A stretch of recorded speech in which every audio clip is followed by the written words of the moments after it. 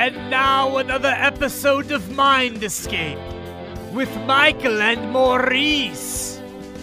Take it away, Michael. All right, folks, welcome back to Mike and Maurice's Mind Escape. We have episode number 101 today. We're joined by Dr. Michael Masters, who is the author of Identified Flying Objects. Dr. Masters is the professor of biological anthropology at Montana Tech University, and it's going to be a pleasure to speak with him about the subject. How you doing? Good. How are you? Good. So I read your book a couple months ago, and I really enjoyed it. I don't think there's enough academic inquiries into this subject, whether it be time travel, aliens in general, there's SETI and stuff like that, but it's pretty pessimistic. But Yeah. It was good to hear your views on it, and it's something that I've tossed around before, but never as obviously as in depth as you've taken it. So, why don't you give us a little bit of background? I know you start your book talking about overhearing a conversation with your parents talking about how your father, I believe, had a sighting of some sort. Yeah. It was actually before I was born, but he saw kind of your stereotypical UFO, nighttime lights that moved erratically and did things that no modern human technology would be capable of doing. And it was telling that story, and I overheard it at a young age, and it really piqued my interest in the subject, and just decided to look into it in a lot more depth over the course of the ensuing 30 years of my life, I guess. Absolutely. You also talk about, at a young age, seeing, I believe it was Whitley Strieber's Communion on your bookshelf, and just getting, seeing that archetypal gray that's on the cover. Yeah, that was really impactful as well. I don't know if the book still has that image on the cover. I think I saw one recently where they had changed it, but it's just your stereotypical average gray alien with the big head and the big eyes and the small face, and that image was really important for shaping my conceptualization of this phenomenon. And it was cool. I actually just had a brief email conversation with Whitley Strieber last week, I think it was. And it was kind of a full circle moment where the cover of his book sort of inspired this lifelong pursuit, and then chatting with the fellow that started that was kind of cool. Yeah, he seems like it's awesome to meet someone that brings out that inspiration for sure. Yeah, he seems like an interesting guy as well, just from his experience and obviously writing the books and stuff. Yeah, he's got a new book out too. I think just last week he published it. Right, I forget the title, but yeah, he did. Yeah, I can't remember either. So is he an older gentleman, I take it? Yeah, he's older.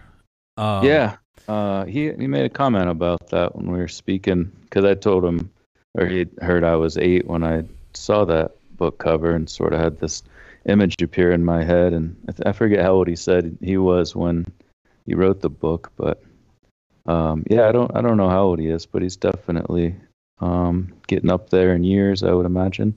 He's been out. Like when he started probably doing that stuff, it was just a different time altogether. Now it's, we have people in Air Force, giving us information and showing us videos and stuff. So right, yeah, no, the phenomenon's changed, our perception of it and understanding of it, and it was a New York Times bestseller. So there was interest back then too. We didn't have Twitter and Facebook for people to argue about all the little details, but right. But he was putting something out early on, and you definitely have to commend him for that.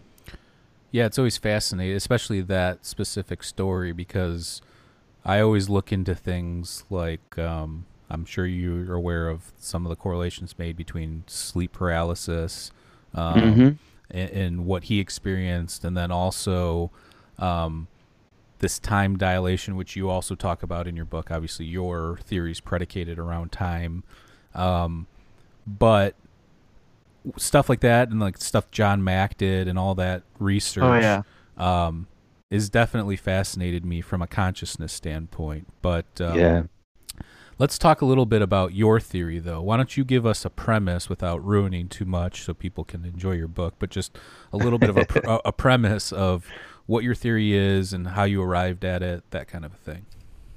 Yeah, I don't know if it's possible to give spoilers, because it's kind of a long, Yeah, it is a very long book. Very long book scientific, that, too. yeah, it sort of tackles the question from different angles and different disciplines. But yeah, the overall idea, like I said, this thought occurred to me when I was 8, but I've seen lots of other people who have come to the same conclusion based on similar and oftentimes divergent lines of reasoning. But yeah, it's just the simple idea that rather than being from a different planet somewhere else around another star in our universe, that they're just us from the future coming back through time to study their own evolutionary past, more or less in the same way that I would as a paleoanthropologist if I also had access to backward time travel technology. It would allow us to understand far more about our evolutionary past and the evolution of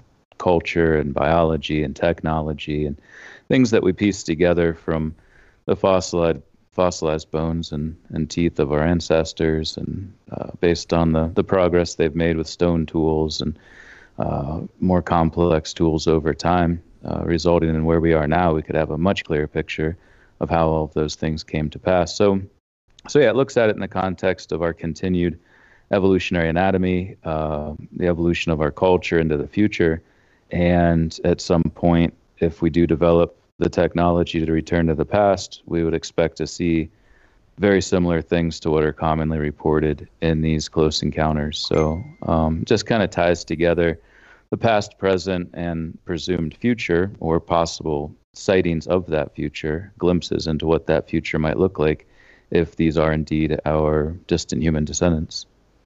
Absolutely. Oh.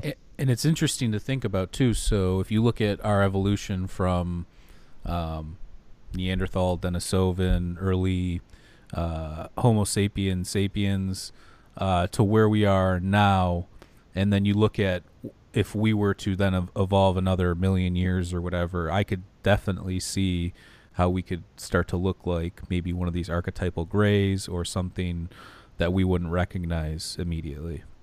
Yeah, and that's an interesting thing to me, because the more I look into specific case studies and abduction accounts and other forms of close encounters, the more it seems almost obvious, and certainly there can be bias in that perspective, because I wrote a whole book about it, so I'd be looking for these things in it naturally. But just the consistency of reports and how the vast majority are described with such human-like characteristics, not just physical, but emotional, and their ability to communicate with us, and empathy that people feel. And all of these things would seem to be innately human characteristics that we would expect to have into the future in the same way that we've developed them throughout the past. And then, yeah, the form, the ubiquity of the big heads and the big eyes and the small faces, the bipedalism, being upright walking, all of those things are quintessential hominin characteristics. And yeah, I try not to speculate about what might happen between now and then, whether we'll live in space or underground or on a different planet or anything, but just looking at those long-term evolutionary changes in the hominin lineage, you would expect to get that same thing that's described in so many of these different accounts. Yeah, in your book, you do a careful job try not to speculate on things, and even you try and distance yourself from this whole. Because let's face it, most of ufology, most people that are looking into these subjects that are not academics, are purely speculating on most things. We know that there is a phenomena. We know that people see weird saucers, lights, orbs, different things in the sky, but there's not really a large portion of academia, or even a small portion of academia, really taking these things seriously. So So-called Right. credible sources. Right. Yeah. And I think you And do need both. I think speculation You is do. fun and it's good for the public to kind of, toss Yeah. around ideas, but you also need people using the scientific method or taking a serious approach to these topics. So I think that that's one Yeah. thing that your book has done a great job of, is bringing that kind of credibility to this subject. Well, I appreciate that, and that was one of um, the main motivations behind it, was to bring scientific knowledge into this area where it exists. There are academics who are also doing it, but you're right, it's a small number, and it should certainly be more, and especially after the Navy acknowledged this phenomenon as being real, and those videos that were leaked being confirmed as real. So why aren't we? And the simple answer is the stigma, the pushback, whether it be real or imagined. And honestly, a lot of it, I think, is imagined. There was an author named Joan Bird who published a book about Montana UFOs, and we've had a lot of activity up here in Montana. But she came and gave a talk here where I live in Butte, and one of her opening lines was about how you can't research this in academia. You can't be a professor or a respected researcher and study this. And I'm sitting in the back looking at 4 of my academic colleagues who came from the university to watch this, and we're all just kind of smiling, like, yeah, you can actually. I got asked to teach a class about it next fall, in fall 2020, teaching the content of the book, a week by week, chapter by chapter discussion with honor students even. So yeah, it's a different perception, I think, than what a lot of people have. And I was obviously scared shitless when I decided to publish this thing. I didn't know what the reaction would be, but from day one, just had so much support from my academic colleagues and administration, and because yeah, it's not speculative nonsense. It's something that picks apart the phenomenon and looks at it in the context of real our deep knowledge of our ancestral past. And I think we need to get past that. We need to stop stigmatizing this and thinking of it as something that we can't study, because that's our jobs.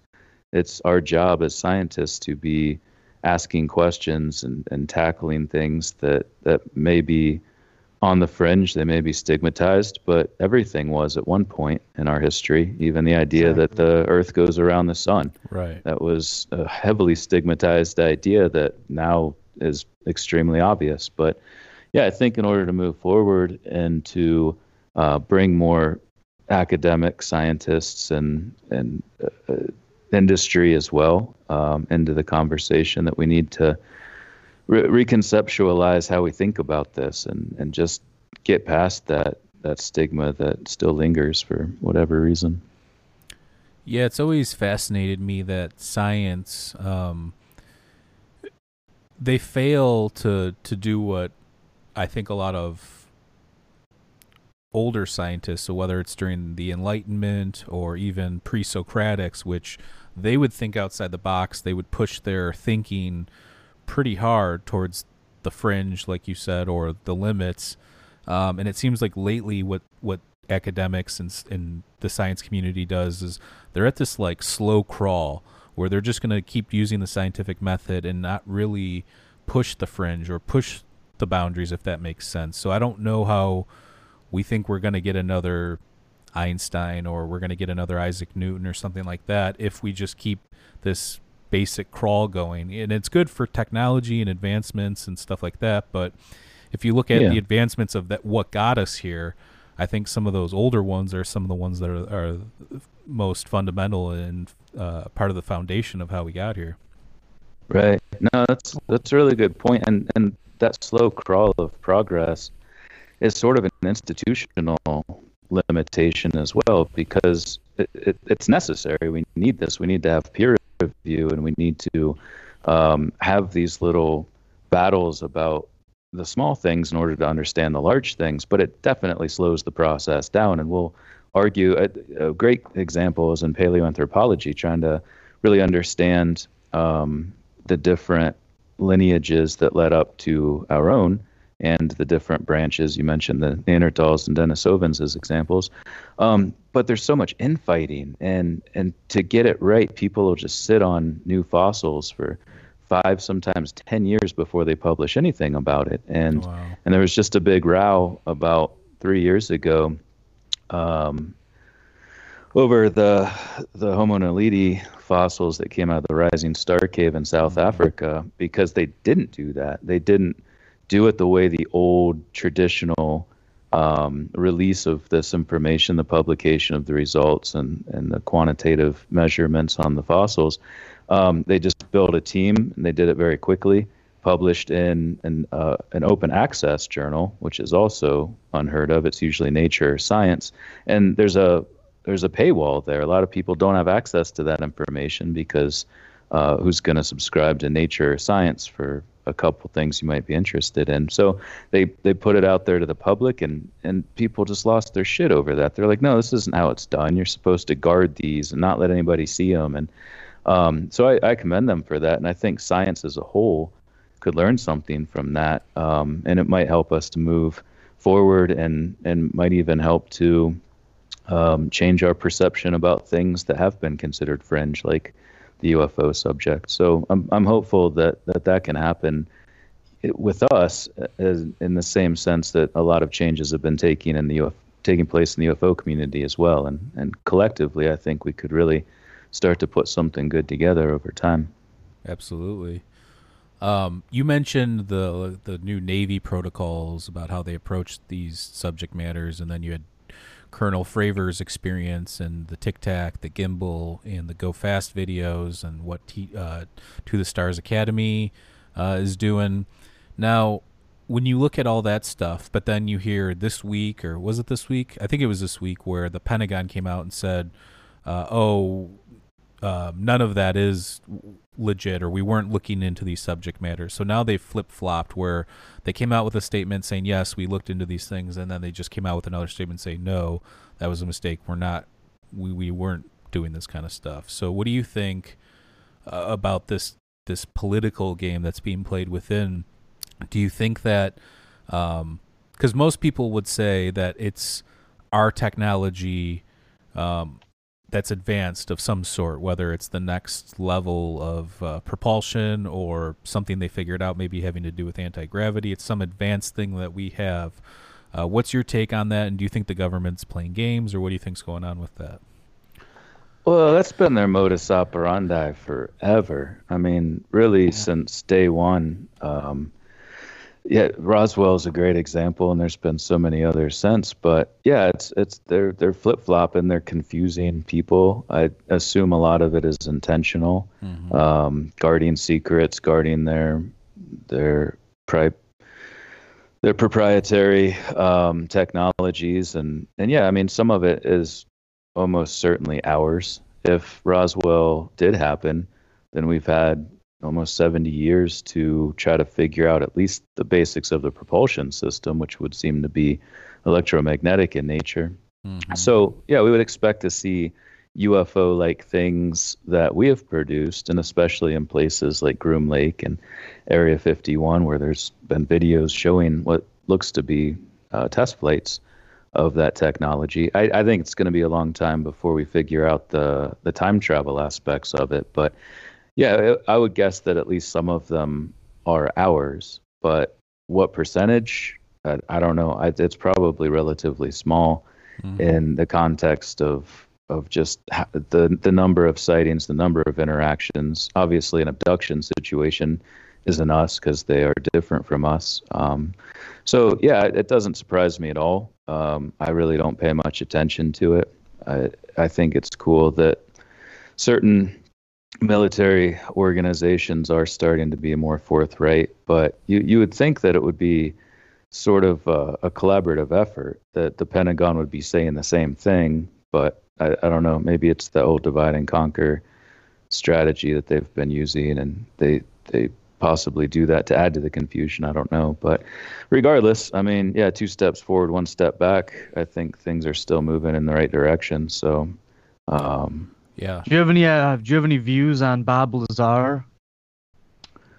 He seems like a nice fella.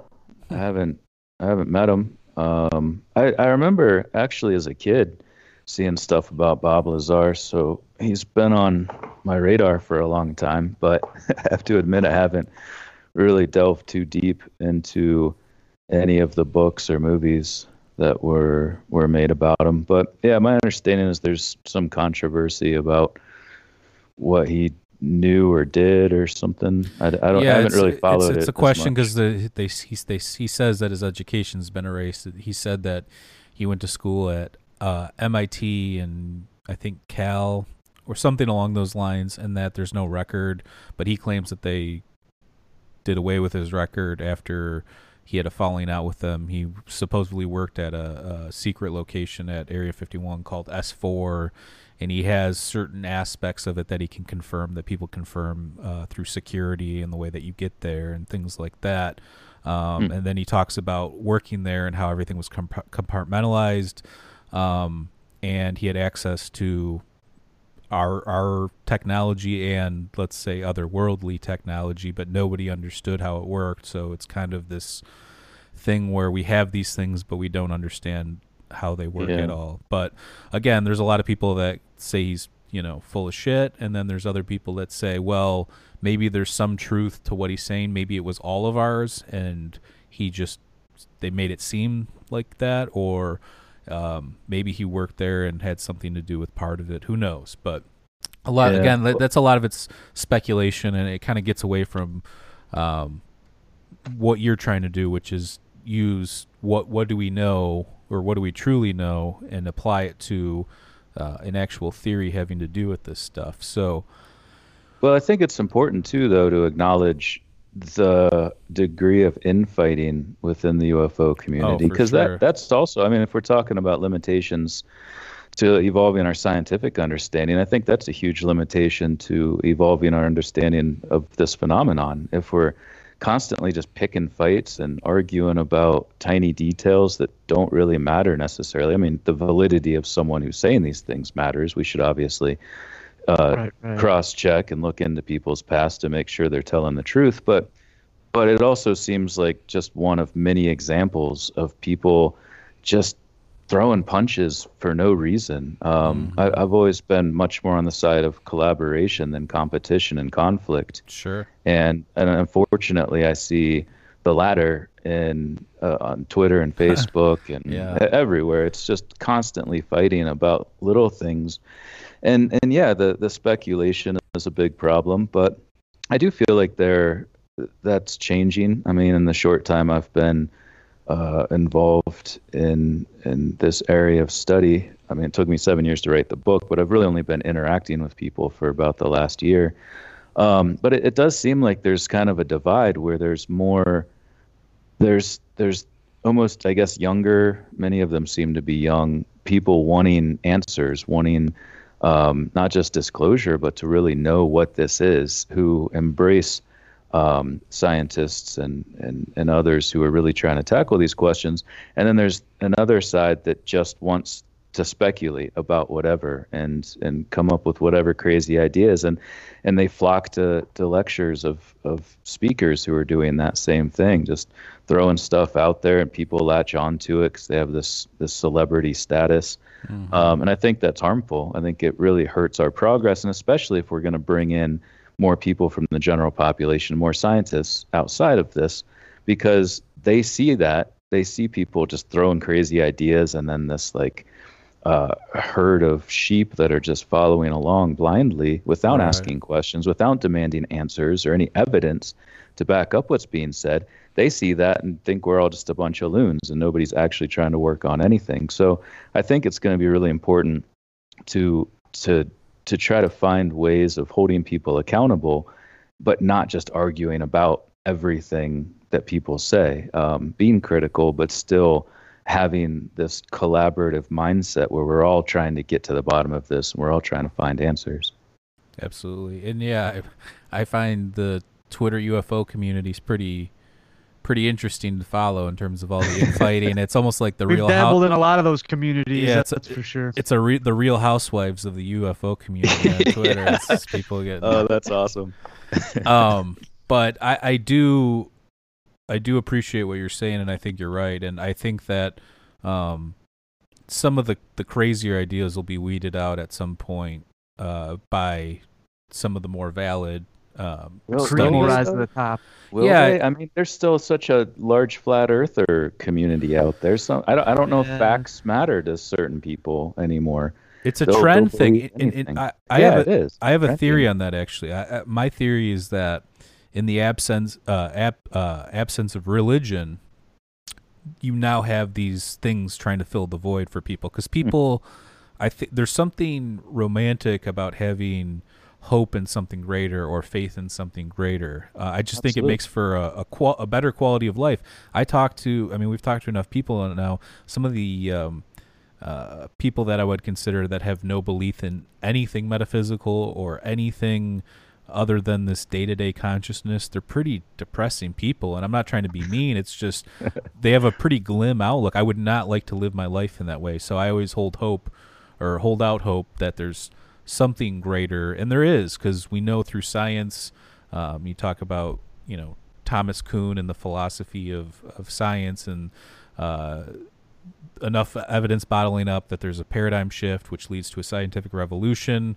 We haven't experienced that in a while. I think we're due for one of some sort of nature. So again, I hold out hope for that kind of stuff. And if you look at the history, what we know today is going to be wrong 100, 200,000 years from now. So we're just giving it our best shot right now. But do you think that when you look at other academics that talk about, whether it's Sean Carroll or one of these quantum physicists talking about the arrow of time and that time travel is impossible? I don't know if I'm pretty sure I've heard him say that before. What do you think about that from the stuff that you've studied and the stuff that you looked into?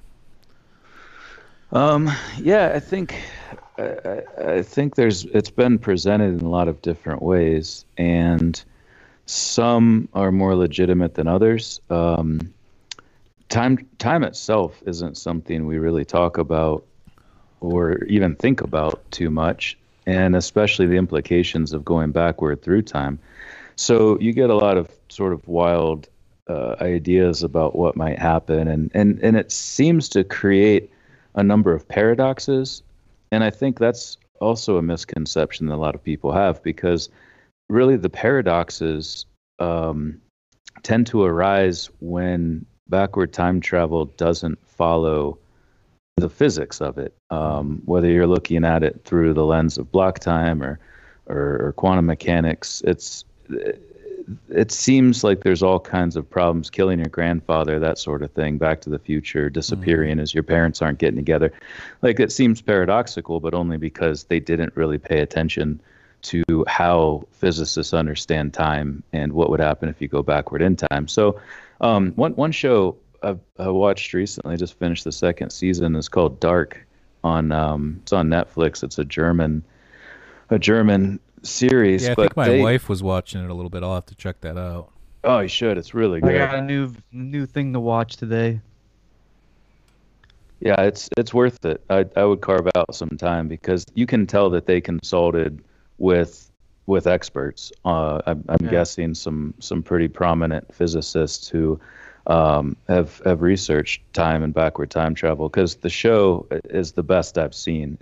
And you don't see paradox in it, because it's all done based on how we would understand these events to actually take place with intertemporal interaction. And so I commend them for that. And I think that, it's a question we've had for a long time. I'm sure long before writing even, what would happen if we visited what came before or went into what's yet to come. And I think it's an important part of trying to understand this phenomenon, even beyond the physical traits, the long-term hominin evolutionary trends that I mentioned earlier in the show. There's just a lot of aspects of time, and we're undoubtedly going to have to circle the square of quantum gravity and meld general relativity with quantum mechanics before we're going to be able to crack that vault, because that's something that everybody's in agreement, just because we don't understand it well enough yet. But the common consensus among physicists is that there's nothing in the laws of physics that prohibit backward time travel. So that makes it seem as though it's something that we will eventually figure out how to do.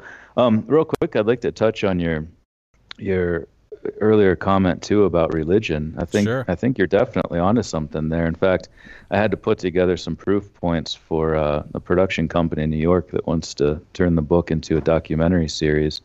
And one of the things I found is a poll, a Ripley's poll from, I don't remember when it was actually. It wasn't too long ago, in the last decade, I would say, that shows that when people were asked which things they believe in the most, ghosts were number 1, aliens were 2, UFOs were 3, and then 4 and 5 were angels and God. Mm-hmm. So there has been a shift, and you're right. It sort of draws people in that are looking for a belief system who maybe don't subscribe to the Judeo-Christian or some other organized religion, who still want to believe in something. But and the reason I'm circling back on this is because I think that's one of the biggest problems we face in ufology right now, is it's still considered a belief system. Sure. And when people say, do you believe in UFOs? You should say, it doesn't matter what my belief is. I'm examining this from an evidence-based approach. Because beliefs are fine. Anybody can believe in anything they want. There's a lot of crazy things that people believe, but we should stop treating ufology as a belief and try to look at it in the context of science and what evidence is there for this, and how can we understand these different aspects of the phenomenon with a scientific approach. So I think it would behoove us to start taking belief out of it and not treating it like a religion. But I think you're definitely onto something there with how it fills a void for people who might be more agnostic or atheist that still want to have a belief system. Yeah. And I've even heard of people that used to believe in, let's say, Christianity or Judaism or one of the main religions, and then they get on to the UFO train, and it's like that's their new religion too. So I've seen it both ways, where people, like you said, were either atheists or non-believers before, kind of latch onto that, and then also there's people that transfer their belief into something they feel like is more tangible. So, I mean, at least with the UFO thing, we do have videos, we do have tons of personal experiences. As we're religion, you could say a lot of the near-death communities had some sort of spiritual or religious experience, but it's not as much. It's not hitting the public like it is with the UFO stuff. It's not as tangible. It's not as physical. Right. Like people can feel things when they're singing in choir, or like you said, near-death experiences, and there very well could be a god or gods or some higher power that we just can't interact with in that way. But yeah, the UFO phenomenon, I don't think we can consider people's personal accounts as evidence per se in the strict sense, but it should definitely be considered, and especially when they're so consistent and there's so much commonality among these reports. We should absolutely be paying attention to that, and it does separate it from just a religious belief system in that sense too, as you mentioned. I am careful what I take in too, because there are a lot of compelling things. There's compelling documentaries that are very objective. There are people that talk about the subject that are very objective about it.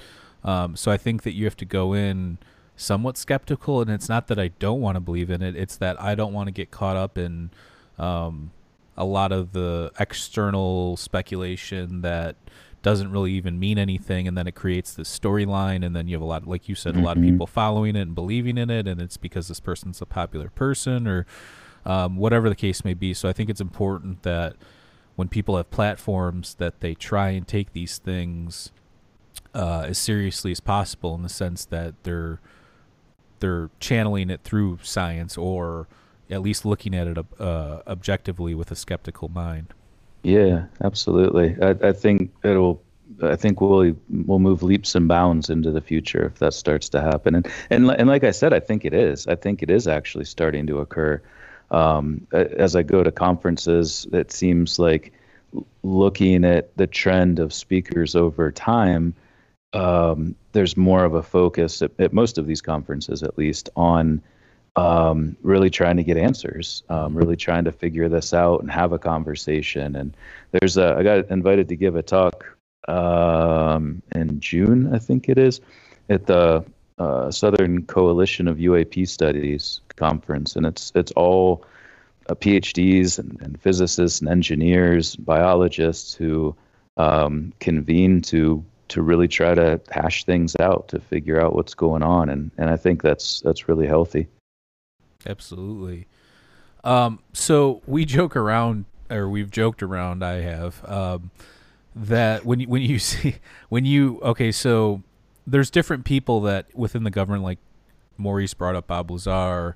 There's other people that have mentioned that they call the entities that are, whether the government's actually found them or whether it's them using it, misinformation, whatever the case may be, they call them the kids. And we joked around that if they are kids in these UFOs, or let's just say they're tiny beings or whatever the case may be, that maybe from a time travel standpoint, that maybe we are the history class, meaning that maybe they're coming back and observing us like we would observe an animal in the wild, if you will. Yeah, that's really interesting. Yeah, why not? In the same way that I was saying that we as anthropologists could learn so much, I can't imagine how those children got selected. That must have been a pretty high stakes game they were playing there, to be able to go back into the past and see that. Right. It almost seems like because of what can happen, what could go wrong, that they would try to limit. Sure. Just sending class after class back to different times, and especially because it does tend to manifest itself in the cultural record, prehistorically, historically, even today. But no, that's a really interesting idea. They're always described as being, not always, but many times they're described as being childlike. In the book that I look at that in the context of paedomorphosis and trends toward heterochrony in hominin evolution, but I really like the fifth grade class explanation too. That's I hadn't heard that before, actually. That's pretty cool. Yeah, again, it was just us joking. I like to put pieces together too. I mean, you could say it's a little bit of pareidolia of the mind, but still, it's like I said, it's fun to speculate, as it is, I'm sure, fun for you to take a scientific approach to this, because there's not really a path that's been cut out for this kind of stuff. I mean, you have Stanton Friedman, who recently passed away, that kind of took the subject seriously. A lot of people revere like Jacques Vallée's work into the subject, and if you're more of the paranormal side of things, you like what John Keel did. So there's a couple different avenues, but in terms of actual hard empirical science, there's really not much out there.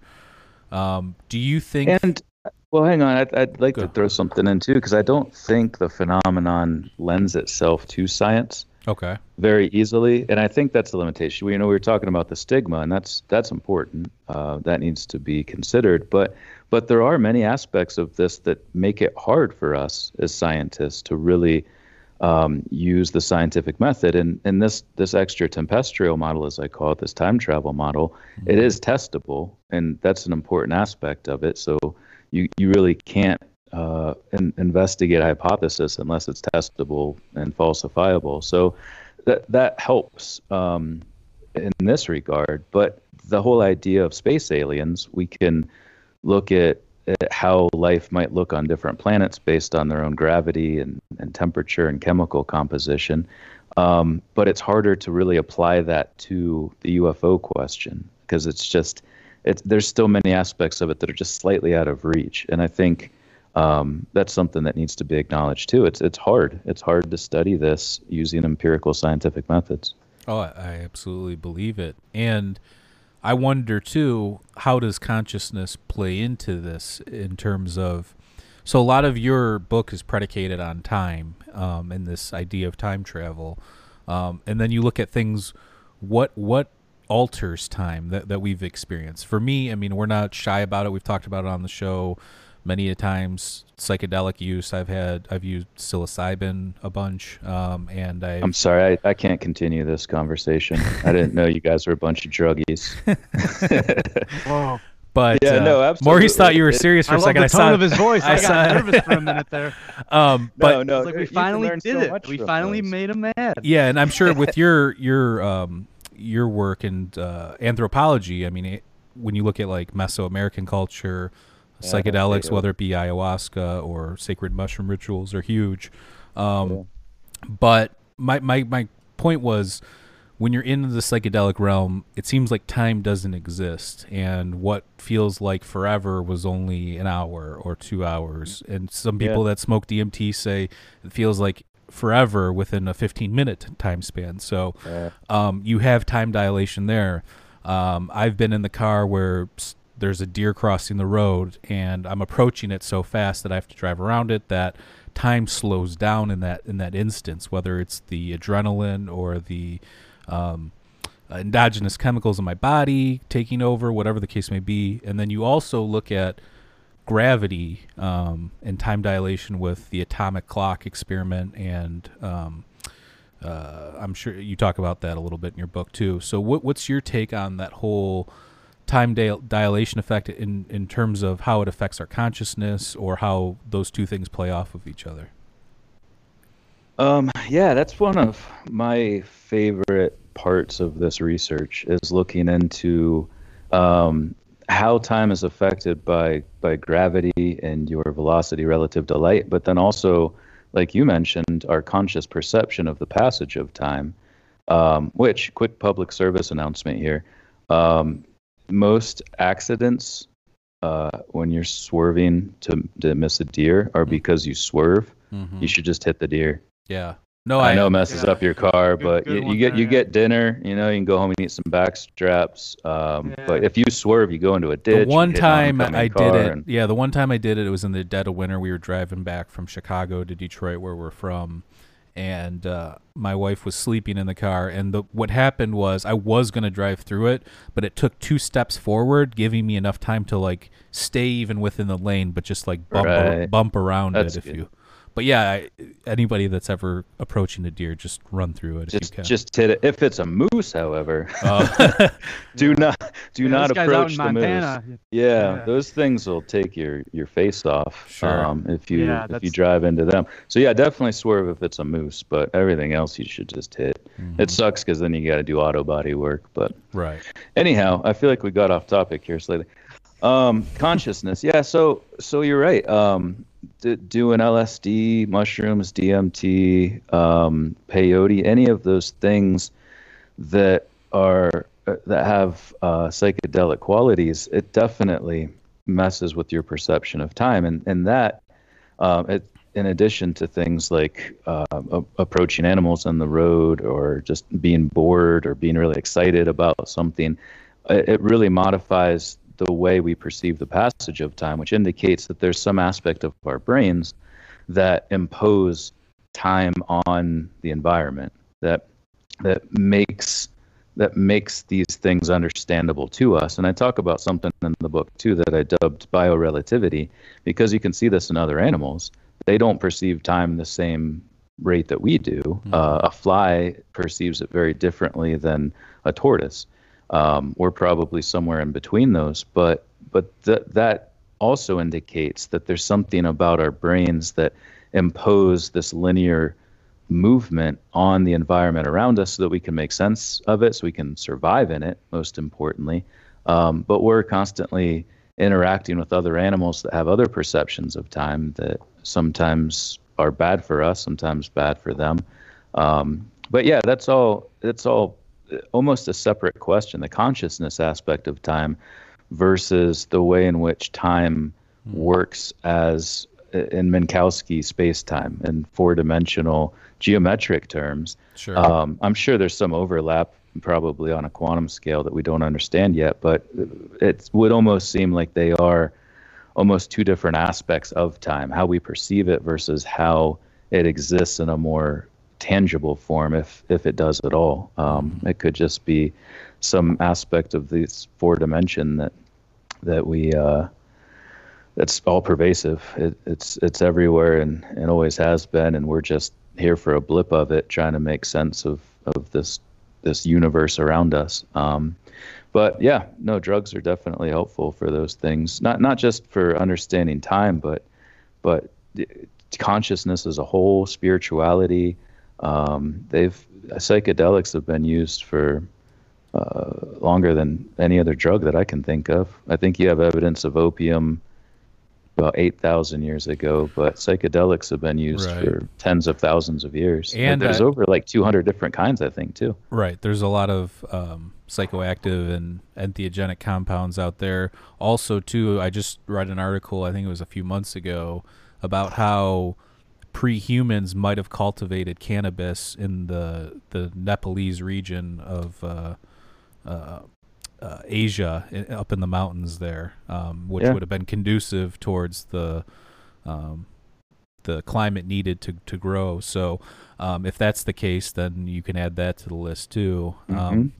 But that's somewhat speculative, but there's studies surrounding it. But when you talk about these things too, people do experience encounters with entities and aliens and stuff when they're on DMT, or I've had weird experiences where I've experienced things on other psychedelics as well. So we had Dr. Andrew Gallimore on, who wrote the book Alien Information Theory, and it's predicated around this idea that when you're in those realms, you're in communion, or you're communicating with these entities, whether it be via quantum entanglement, whether it be just a different dimensional plane, maybe since time is not a factor, that the pareidolia that's built into our brain that puts pieces together is disabled, so we're able to see more. Who knows what the case may be, but what are your thoughts? Do you think that's a possibility, or do you think that when people experience those things from, you're a biological anthropologist, do you think that that's maybe our subconscious talking to us, or what do you think might be going on there? Do you think it could be an external entity? Well, I don't know. I guess. And I know you're not a psychedelic expert. Possible. I was just curious your take on it, since I did read Timothy Leary's book back in grad school.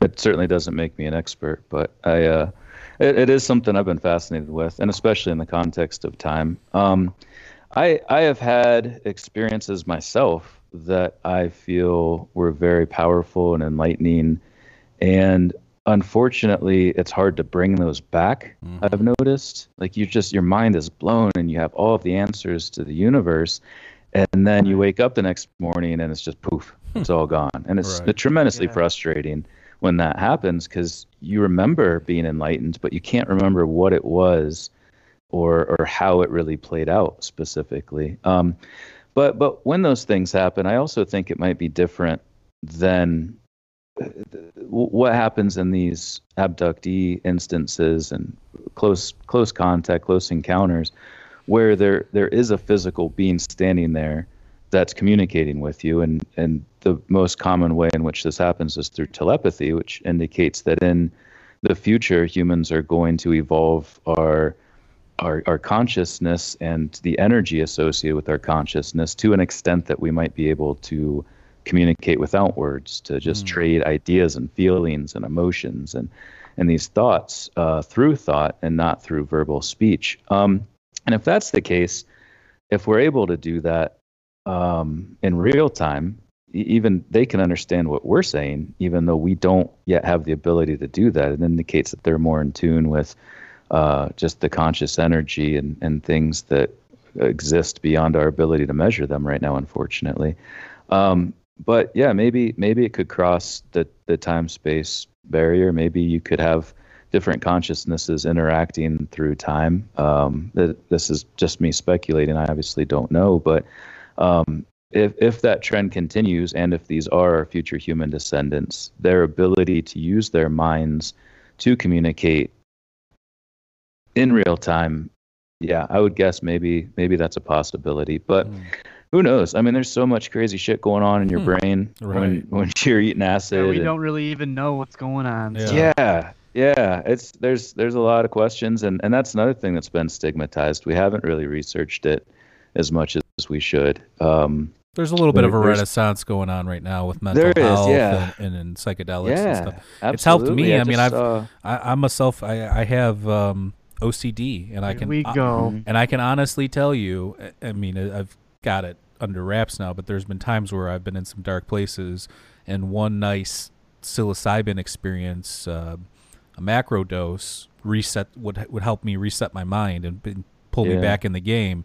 So I do think there's something to it, whether it's just another option on the table in terms of their, the medicine is good, and for some people, schizophrenia. I just saw it helps with schizophrenics too. It helps. Microdosing. That's the weird thing, is it can trigger if you already have predisposed to schizophrenia. It can bring it on if it's kind of dormant, but it can also help people that might have it too. So it's this like double-edged sword that you just have to be careful, understand your mind, understand your genetics. I mean, we had been experimenting with these things since high school, so when I had not a good idea. We don't. You guys are a bunch of noobs, man. Yeah, when I was a kid, it was like 4th, 5th grade. Yeah. We just had someone on. He was talking about when he was between 12 or whatever, 15 or 12, and he was finding it out in the cow. It was a part of where he grew up down in the south. Yeah, what all the kids did. So. It grows wild down there. That's true. I mean, its availability definitely impacts when you start. But that's funny. It's just one of those things where you're right. I think that whether it be the psychedelic stuff, the UFO stuff, there's all these fringe things that aren't really being touched that I think could be a wealth of information. If nothing else, I don't know why people aren't looking into these things to debunk them if they are academics, because that's what academics love to do best, right? Is to debunk things or to debunk each other. We've had other scientists. Kinda. We don't use that word, but yeah. You know what I'm saying? I don't like what this person did with this study. I'm going to try and find a better explanation, or I'm going to try and outdo them a little bit. There's a little bit of competitiveness. There's a little bit of politics. There's different things going on. There's a lot of that. Yeah, a lot of politics. But so what do you think is the most compelling evidence that you found for your theory that people could hang their hat on, if you will? Well, I think for me, and what I try to really put forward in the book is looking at our past, is just looking at how we got to be the way we are now, what factors led up to our modern form, both physically and culturally and technologically, and how if those were to continue in the same way that they have for 6, possibly 8 million years, we would expect to have more advanced technology. We would expect to have possibly the ability to travel backward in time. We would expect to have even bigger, rounder neurocrania and larger eyes and smaller teeth, smaller faces, still be upright walking, that trait that defines our hominin lineage, bipedalism. So even without having to necessarily draw from the close encounters in these reports, just through looking at our own evolutionary past, we could see how we would eventually come to look very alien, very much like what is reported. So I think for me, it's really just a long-term evolutionary perspective of humans and hominin evolution, both culturally and biologically. No, absolutely. I like that. Do you you talk a little bit in your book about how, or you actually mentioned it here before, you don't like to speculate whether it's in space or in a different planet or whatever, but I think they've done studies and they found out that you lose bone mass or bone density, some of these astronauts, when they're in space. So let's say we do traverse the stars at some point, or we do get to Mars, or we do start spreading out, whatever the case may be. It would be interesting to see if maybe that helps push that a little bit further in terms of us looking like that. So maybe that has something to do with, I mean, when you go through the stars at a rapid rate, if we can figure it out, that would pretty much be time traveling in the future, right? So yeah, it would, absolutely. On the return trip home, at least, right? Then we would be traveling faster into the future. But no, it's a really important question. Like I said, I try not to guess, because we can't know until they tell us what factors led up to their own evolutionary characteristics being expressed. But they would still have quintessential human hominin characteristics that would persist. They would still have eyes and ears and nose and mouth and hands and feet and whatnot. But then, there might be individual features that developed a certain way because of environmental changes. And the astronauts, the twin study, I think is something Kelly, Mark Kelly, maybe. Yeah. Astronaut that was in space for a year. There were tremendous changes that took place to his physical form, his body, because of weightlessness. There was a great show called The Expanse that looks at this aspect of gravity and how people develop on Mars. There's a colony on Mars and the asteroid belt, and then here on Earth, and the people from Mars can't even walk on Earth because they've not necessarily evolved, but acclimated to that low gravity environment. So it affects our vision. It messes with vision, bones, circulation, blood flow. So yeah, there's definitely going to be some, but a lot of people, especially when the book came out, I was getting emails all the time from people, offering their own ideas about how we'd live in space or we'd be on Mars, and then this would happen, and then that would happen, and we just can't know those things. I think one of my favorite parts about this model is that it indicates that we will survive regardless. We as a species will exist for tens of thousands, millions of years into the future. There's bound to be a lot of changes to our environment that influence our evolution throughout that time. But just the fact that if these are our time traveling descendants, the fact that they exist long into the future, I find to be pretty comforting. Oh, absolutely. And look at how we're even here today. I mean, you had the great extinction of the dinosaurs of 65 million years in the Yucatan. Yeah, absolutely. You had Lake Toba in Indonesia, that volcanic super volcano that they say wiped out most people except for maybe 10,000 people or something ridiculous. And even it's speculative, but I think there's a lot of evidence to support it, the Younger Dryas impact theory that would have happened at the end of the last ice age. So there's all these different things that, we have all these chips stacked against us from asteroids, comets, astral bodies, different things, and then you also have things that could happen, cataclysms that could happen on Earth. But you're right, climate change is a big one. Exactly, so you have all these things stacked against us, but we do tend to figure things out, whether it be in the moment or planning ahead. So I agree with you.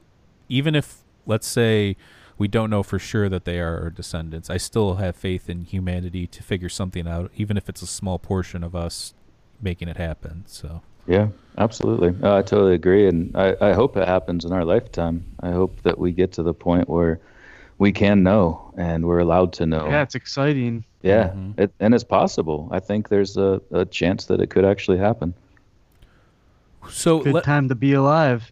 Yeah. Hypothetically, times. Hypothetically, though, if let's say one of these entities came back in a UFO and we were able to communicate with them, do you think that, you were mentioning like Back to the Future and stuff, do you think that would influence the future? So let's say this entity came here and then it went back to whatever time period it came from, that by coming back and communicating with us would impact it in the future, or no, do you not think that that's the case?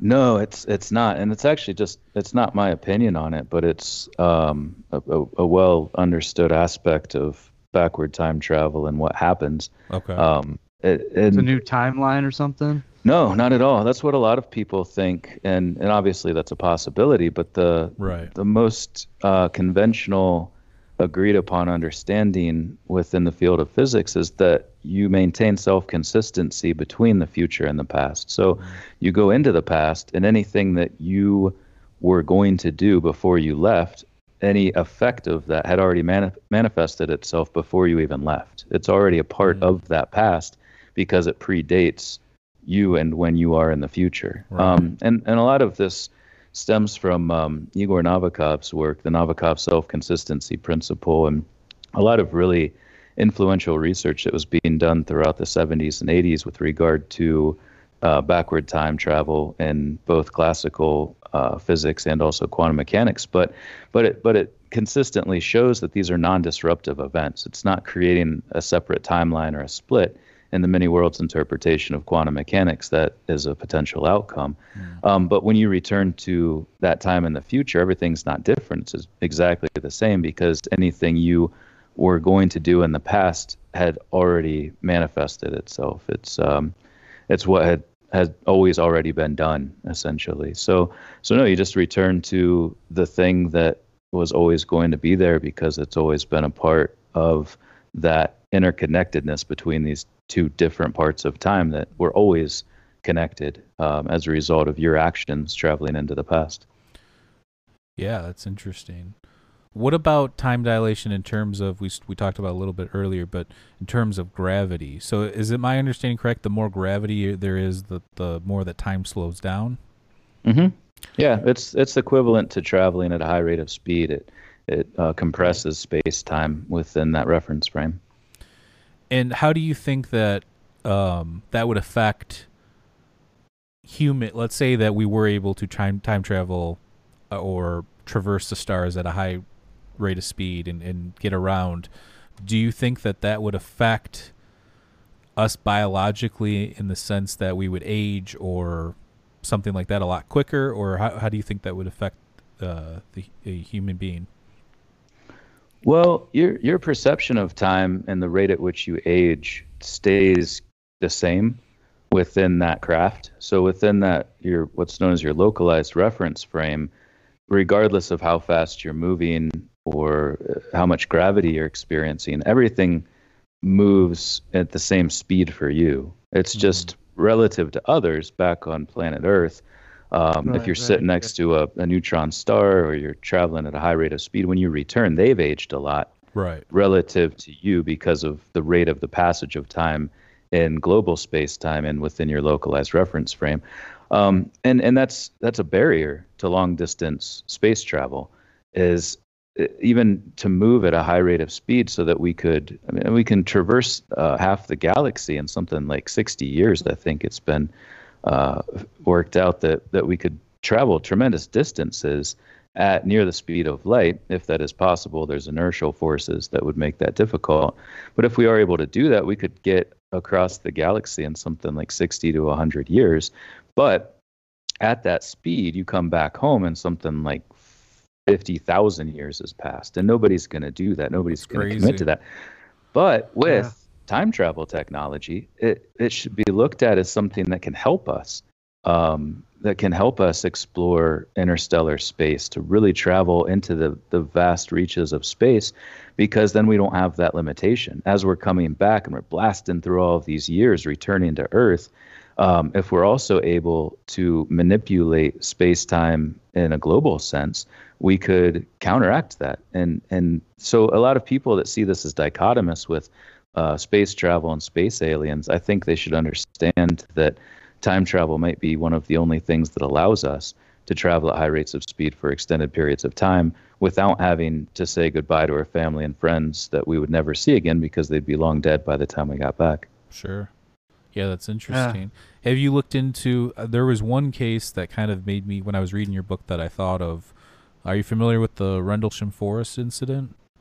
Oh, yeah, absolutely. Okay, so... Good, I wanted to talk to him about that. It's a good one. Jim Peniston supposedly touched this craft that landed in the forest that was near two different U.S. bases that at the time were housing nuclear weapons, I believe, or near a nuclear facility.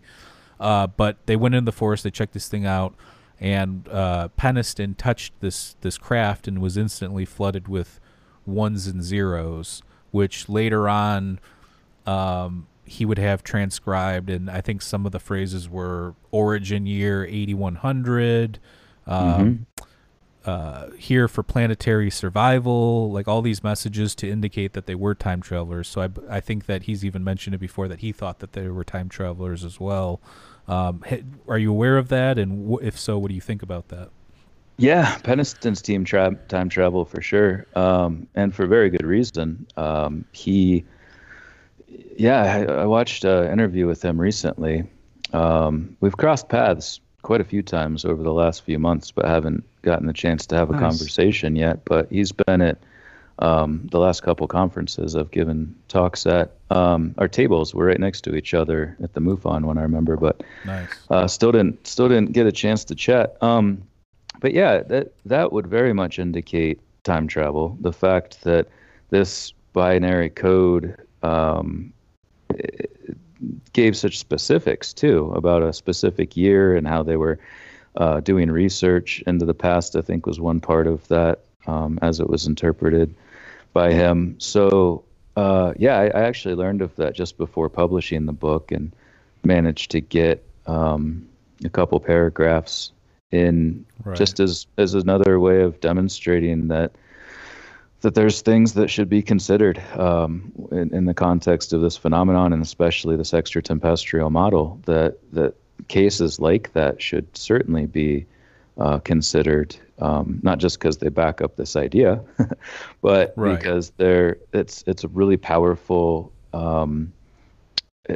description of what happened, and it's been corroborated by so many other people, that specific event in the early 1980s, I think it was. So, I find that one to be fascinating. I'm actually I'm giving a talk at Contact in the Desert in May of next year, late May, I think. And one of the workshops that I'm doing is to sort of look at some of these different encounters and how they might fit or not fit into this extratempestrial model. And obviously Peniston's is on that list of ones to discuss, because I think it's a really, really interesting case study that seems to indicate that they are from the future. Sure. What about that one in the rural Zimbabwe encounter, which kind of supports the fact too, because I think the people that they ran into were talking about keeping the earth healthy and warning them about the future or whatever. Yeah, the kids from Rua, one of them mentioned that they got a telepathic message that they should not be so technologed. So I assume that to mean, why are we using all this technology, or something along those lines. The Rua Zimbabwe one's a fascinating one if you haven't checked it out. Wasn't that the preacher guy?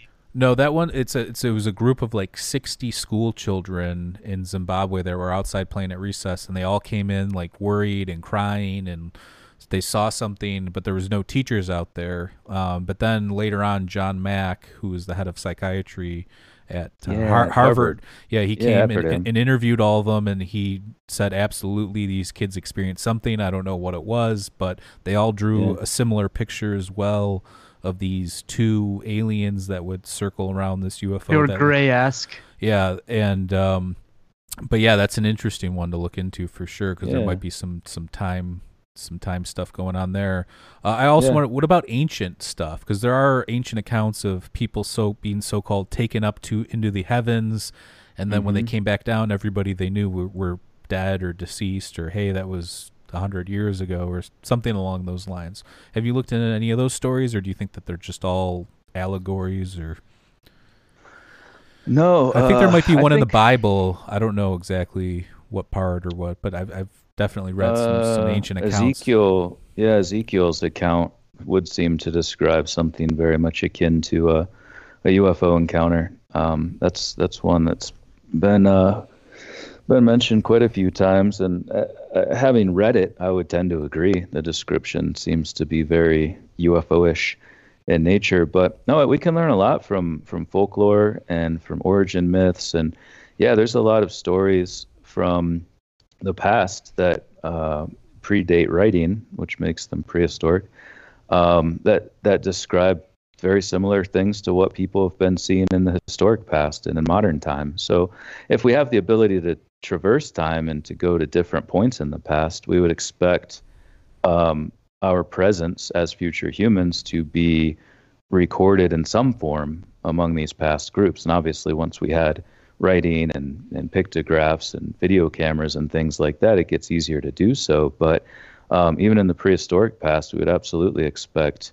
for their presence to be acknowledged or captured in some way with whatever they had, whether it be a story or a cave painting or anything like that. So I certainly don't think they built the pyramids or Stonehenge or anything like that, but I definitely think they've been observing us. Yeah, we definitely don't believe that either. I mean, I've mentioned it many times, I like watching Ancient Aliens. It's entertaining. They do have credible stuff on there sometimes, whether it be panspermia or other speculative or notable biological anthropologists. Exactly, and even and some what episode are you? I mean, I'm pretty sure I've seen you, but what episode are you on? No, I haven't been on yet. I can't. I don't think I'm allowed to say, to be honest. But Okay. I have been working with them a little bit more recently, and yeah, I feel like the show it's for entertainment. Nobody's gonna argue with that, but it also is helpful in trying to get at some answers, I guess. Like there's obviously a few too many what ifs followed by something that really can't be backed up by anything. But I definitely applaud them for getting it out there, for getting more people interested in the subject, and for having valid scientific hypotheses addressed and having notable scientists contribute. So yeah, you could find the good and the bad in anything, but I think on the whole, that show and others like it are doing a service. Yeah, I mean, we talk about it all the time. How Graham Hancock. We just had Gregory Little on our podcast, and he was pretty much agreed with you to the T that there is some stuff that's fringe or whatever, but at the same time it brings awareness to a lot of these ancient civilizations. He's more into the ancient civilizations and stuff, so that's kind of where the route we were going down with him. But yeah, as part of that Proof Points document I was mentioning, I looked up the popularity of Ancient Aliens and Unidentified the first couple of weeks that aired on also the History Channel, I think, and both shows were in the top 12 most highly rated programs on TV, like including network and cable. And Ancient Aliens is always in the top 10 week in and week out. So, I mean, if it's on all day, I guess it's easier to.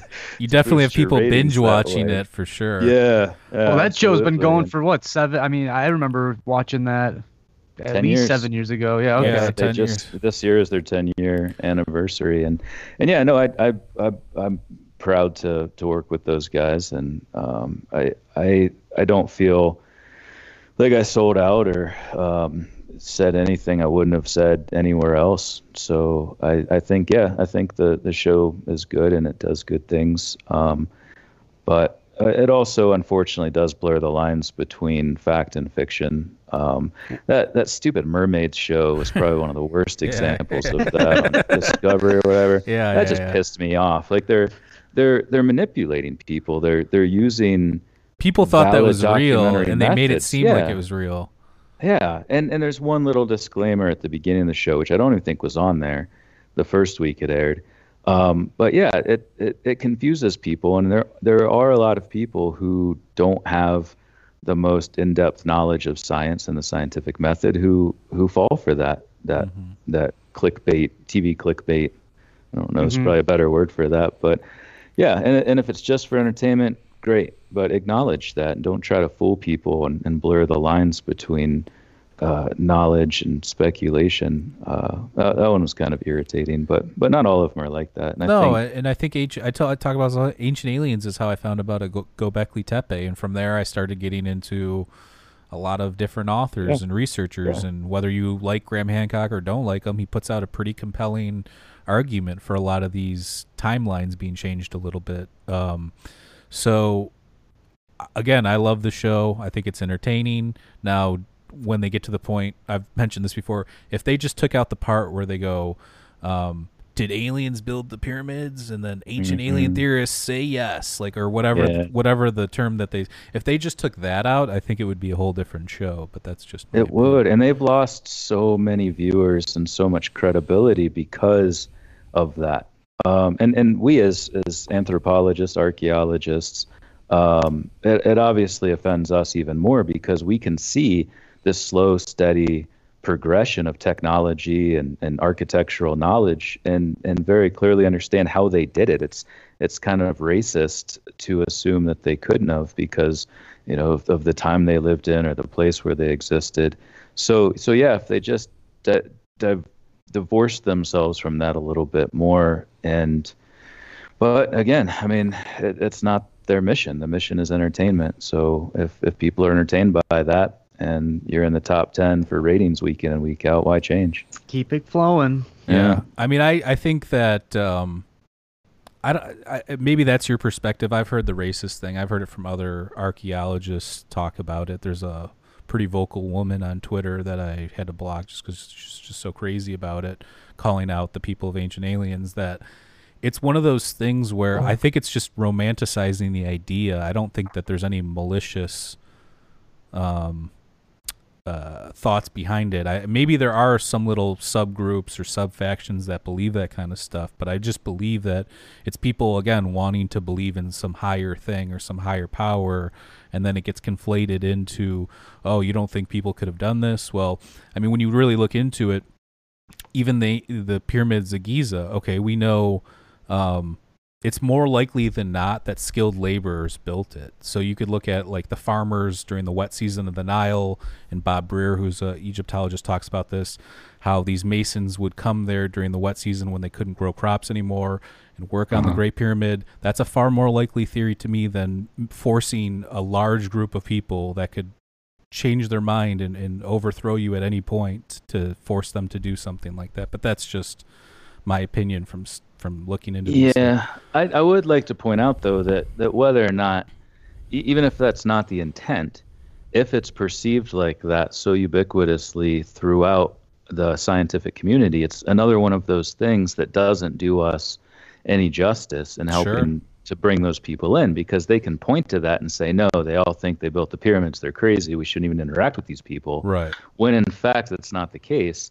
Like you just said, and like I obviously understand as an archaeologist and anthropologist, that they could have done it. They did it. We don't need to interject some extraterrestrial idea onto that, which just forces us further into the fringe and makes it harder to build this collaboration between the UFO and scientific community. Absolutely. So I do think there is the old adage, a few rotten eggs spoil the bunch. I think that is kind of the case here, and you're right. I think it's unfortunate, but everybody in this day and age has a knee-jerk reaction to everything. So it's better to tread the waters lightly and kind of put your best foot forward, if you will. So where do you go from here? Are you working on another book? You said you're possibly working on some sort of series, or where do you think this is going? Are you just going to continue to further your research into the time travel theory, or?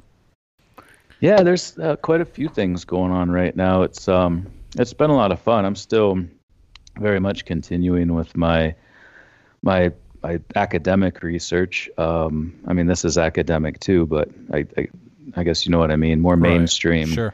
Most of my research has been in vision and the evolution of craniofacial anatomy throughout long-term hominin evolution. So in fact, visual acuity, that kind of stuff? Yeah, visual acuity and juvenile onset myopia, astigmatism, how it interacts with the brain, the eye orbit, the ocular fat. Anyhow, so I'm still doing that. And as a professor, we have a lot of other commitments and service and teaching and research. But this is it's been a really fun thing to do, and talking with people like yourselves and so many others, giving talks and interviews and things. So I'm still trying to find that balance between the two and maintain this area of research as well. And yeah, the docu-series is in production right now, and starting to put together a pretty cool team of people, producers and hosts, pretty well-known television personalities and things who might be involved in it. So yeah, that's an ongoing project. And then yeah, like I mentioned, for Contact in the Desert, I'm looking at these different case studies. Thought that might be something to pursue over the coming year or two as well. Just really trying to break these down and to see how they fit within a number of different interpretations, the many worlds interpretation, time travel, interdimensionality, simulation, extraterrestrial hypothesis. So to kind of look at these, because the book, as I mentioned, mostly focuses on what we know in astronomy, astrobiology, physics, and anthropology, and then it ties in the UFO phenomenon. But I think it'd be interesting to kind of flip that and look at it from the UFO side and bring in science or our understanding of those things sort of in reverse. So that's something I've been tossing around a little bit too. But I don't know. It's fun to do, and I've just been enjoying talking to people about it, and I assume I'll continue to do that. Nice. Yeah, the simulation one's an interesting one too. We don't have enough time to obviously deep dive into that, but it's almost like the simulation, if you were to apply it to this, would have some sort of connection to almost like Platonic philosophy, or like the theory of forms, where to have a simulation, you actually have to have some original or some first version to even copy off of. So that's an interesting one for sure. No, it is. But I agree. There's definitely some limitations, but right. We at this point, there's still so many unanswered questions. We should be considering everything. I think exactly deserves our acknowledgement and criticisms and skepticism, but at least to be considered. Awesome. Well, let's wrap this up. It was a pleasure having you on. We'll definitely try and get you on again. And there's so much stuff we didn't even get to that we could have gotten to, but check out Dr. Masters' book, Identified Flying Objects. You can buy it on Amazon. I have the link down below the video. Do you have a website that you want to plug? Or? Yeah, I should mention, too, the book's actually on sale for 4 more days until December 15th. It's 15% off on Amazon. So if people are interested in getting a deal, it's going on until the 15th. And there's more information on my website too, which is just an abbreviated version of the title of the book, idflyobj.com, idflyobj.com. And I'm posting links and info about upcoming talks and interviews and things on there. And there's links to other places you can buy the book on there too. It's available as an audio book and on Google Books and Apple Books and whatnot. So it's a good place. There's also a contact page in case people want to get a hold of me about anything. Cool. And I like how you changed UFO to IFO in your book too. It's a nice one. But yeah, so check out his book for sure. Check out his talks if you're in some of the areas where he's going to be speaking at. And we look forward to possibly your documentary show coming out. And you can check us out at patreon.com/Mike and Maurice for $2 a month. You'll get exclusive content and audio. And check out Mike and Maurice mindescape.com. And as you could see throughout the video, we are on all social media platforms as well. Dr. Masters is also on Twitter if you want to check him out on there. So thank you again for coming. At Morpho Time. At Morpho Time. Okay. At Morpho Time. And that's it. So thanks for spending some time with us. We appreciated that. Yeah, thank you. It's great talking to you guys. Super enlightening conversation for sure. So we appreciate your time, and you have a good one. All right, you two take care. All right. Cheers. Bye.